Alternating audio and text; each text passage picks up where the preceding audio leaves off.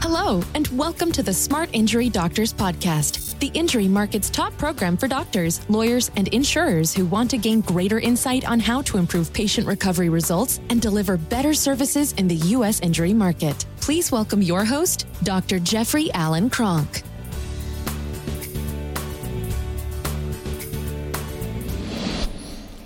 Hey doctors, today what I want to talk about is pre-existing conditions. So some of you out there will say, I don't know, I don't really have much of a problem with pre-existing conditions. I'm going to show you one thing. I'm going to talk a little bit about what are the symptoms of if you have a problem with pre-existing conditions in your injury practice. I'm going to talk about that, and then I'm going to tell you what the biggest problem is with pre-existing conditions, and I'm going to make that abundantly clear for you. So first of all, what are the symptoms of somebody who's not really, really good, an expert, a pro, a master with pre-existing conditions? One, payment reductions. Two, attorneys that are going to cut your bill and cut your bill significantly. And not getting lots of attorney relationships established. Those are main symptoms that I can think with that if you have those, hey, routine, people aren't falling all over the place to do business with me as an attorney. And the attorneys that I'm working with are asking me for reductions. I've got a problem with pre-existing conditions.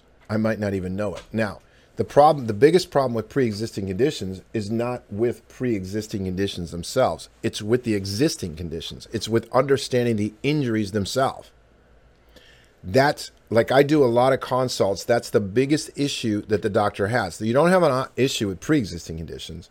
You have an issue with existing conditions and a lack of workup, a good workup, a lack of understanding of what the actual spinal injuries are. There's only 3 of them, right? So you got to work them up. If they're there, you have to work them up. So let me give you an example. If I use it, I'm going to use a car as an example. So if I have a car, it's got 50,000 miles in it. It's got some wear and tear. It's like a 20-year-old body, human body. It's not a 60-year-old where it's got 300,000 miles on it. I got this car. I'm driving it. Somebody hits me in the front end. Right? They hit me in the front end. They damage my light. They damage my front bumper. They damage my side panel on the front. They don't damage my hood. They don't damage my windshield. They don't damage my door. That's what they damaged. Do I have an injury to the car? Yes, I do. Okay, good. Do I have a picture of that? Yes, I do. Okay, now, I'm a little bit slow getting the car into the shop. They scheduled it. It's 2 weeks out. Guess what? A week later, I don't have it at the shop. A week later, somebody hits me in the same damn front end. Now, they worsen my bumper. They worsen my headlight. They push it even farther in. They worsen the side panel. They now damage my hood. They damage my windshield, and they damage my door. Okay, does anybody have a problem with, what's from the first accident and what's from the second accident? Got pictures of both. No, nobody will have a problem with that at all.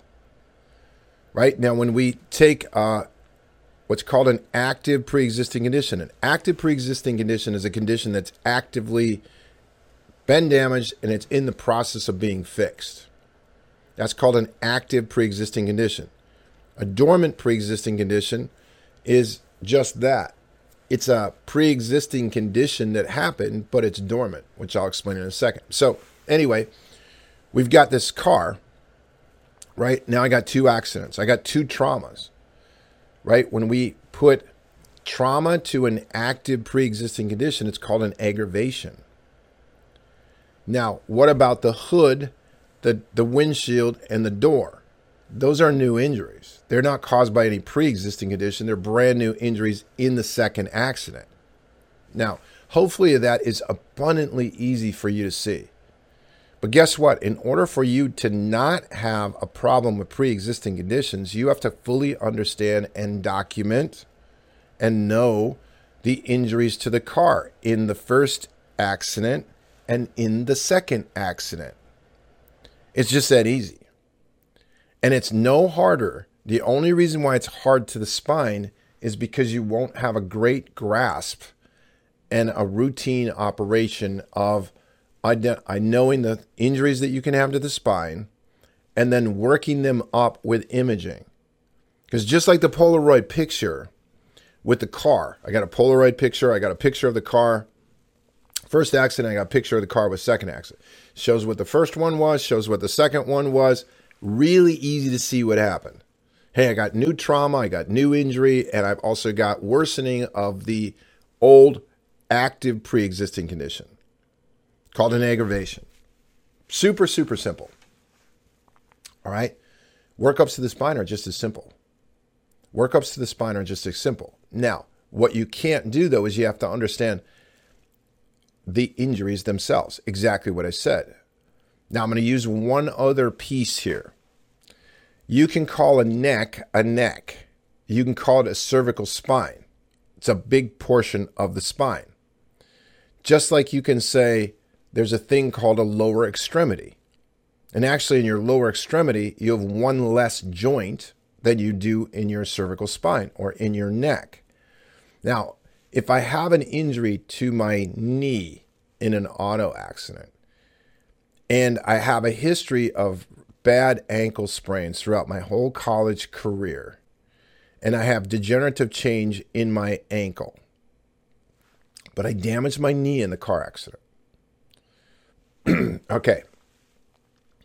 I could say I have a lower extremity injury, and somebody else could say that's all caused from the degenerative change in your lower extremity. And if you didn't know how to separate out and know the differences of the injuries and even the area, then you would have a problem with pre-existing conditions. I hope this makes sense to you. If not, I'm going to give you a resource where I train visually. So I show you pictures in a Zoom call that I did. It's same training I give to attorneys nationally, same training I have in my Smart Injury Lawyers program, same sort of training I have in my Smart Injury Doctors program. So I'll give you that resource at the end. But if I look at that knee, it would be insane for somebody to say, hey, you know what's causing the problem in your knee? Your ankle degeneration. Now, it's just as insane, but again, this is where you don't know the workup. It's just as insane for somebody to say, well, look, I got degeneration in C5, C6 cervical spine, in the lower cervical spine, but I got severe injury at C2 and C3. Now, if the first thing pops into your mind is like, well, how do you do that? You're on my radar for exactly what I just said. You're going to have always a problem with pre-existing conditions because you don't know how to separate out the injuries. Not knowing where the spinal injury is in the spine would be like not having a lower extremity injury doctor know exactly where the injury is in the leg. I mean, how would you like your kid, let's say your kid is a soccer player, and they basically severely injured their leg, right? Looked like it was pretty bad. Looked like it could be knee, could be worse.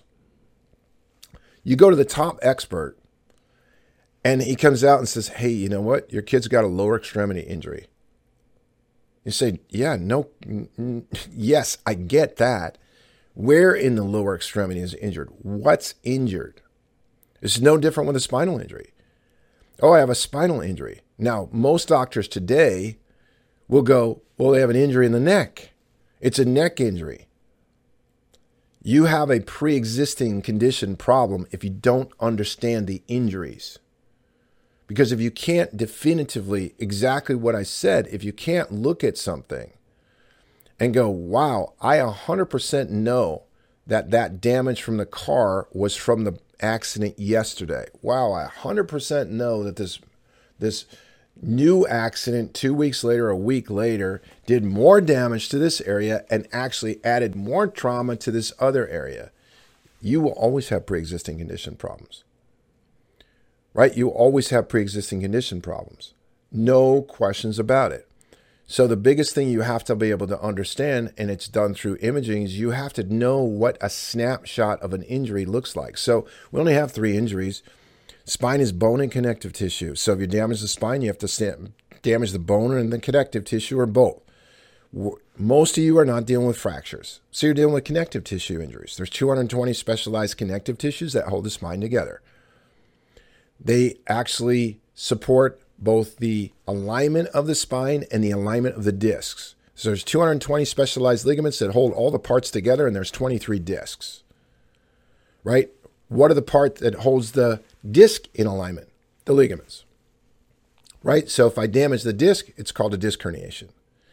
If I damage the support ligaments, it's called a support ligament injury, and it's picked up on excessive motion testing because it causes spinal instability, right? Now, accident one, I go to accident one. Let's just take disc herniation. This will be simple for you to understand. Accident one, I go in, I got a C5, C6 disc herniation. I'm saying that's caused by accident one.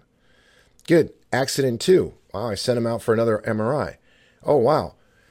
Instead of just the C5, C6, I have a worsening of that called an aggravation of that condition. And I have a new disc herniation at C4, C5. How hard is that? It's not hard at all. Excessive motion study, it's even easier. Once you understand excessive motion studies and how to use it, it's even easier. But you have to understand the injuries. You have to understand what is possible and where are they. And you have to be able to differentiate this. If any of this is confusing, I do a program that is so simple to watch. All you have to do is go into Facebook and say, hey, look for the Smart Injury Doctors Practice Building Success Network and join it. Go to the guides and you'll see that there's a whole bunch of educational material that I'm giving you. This is so you get a feel for us. On the podcasts, I do podcasts so you get a feel for our material. In this free Facebook user group, I add other visual material. Because what we do is I want you to get a feel for who we are and what we are, because that represents what we can do for you and with you in our Smart Injury Doctors program, or if you're an attorney listening to this program, our Smart Injury Lawyers program.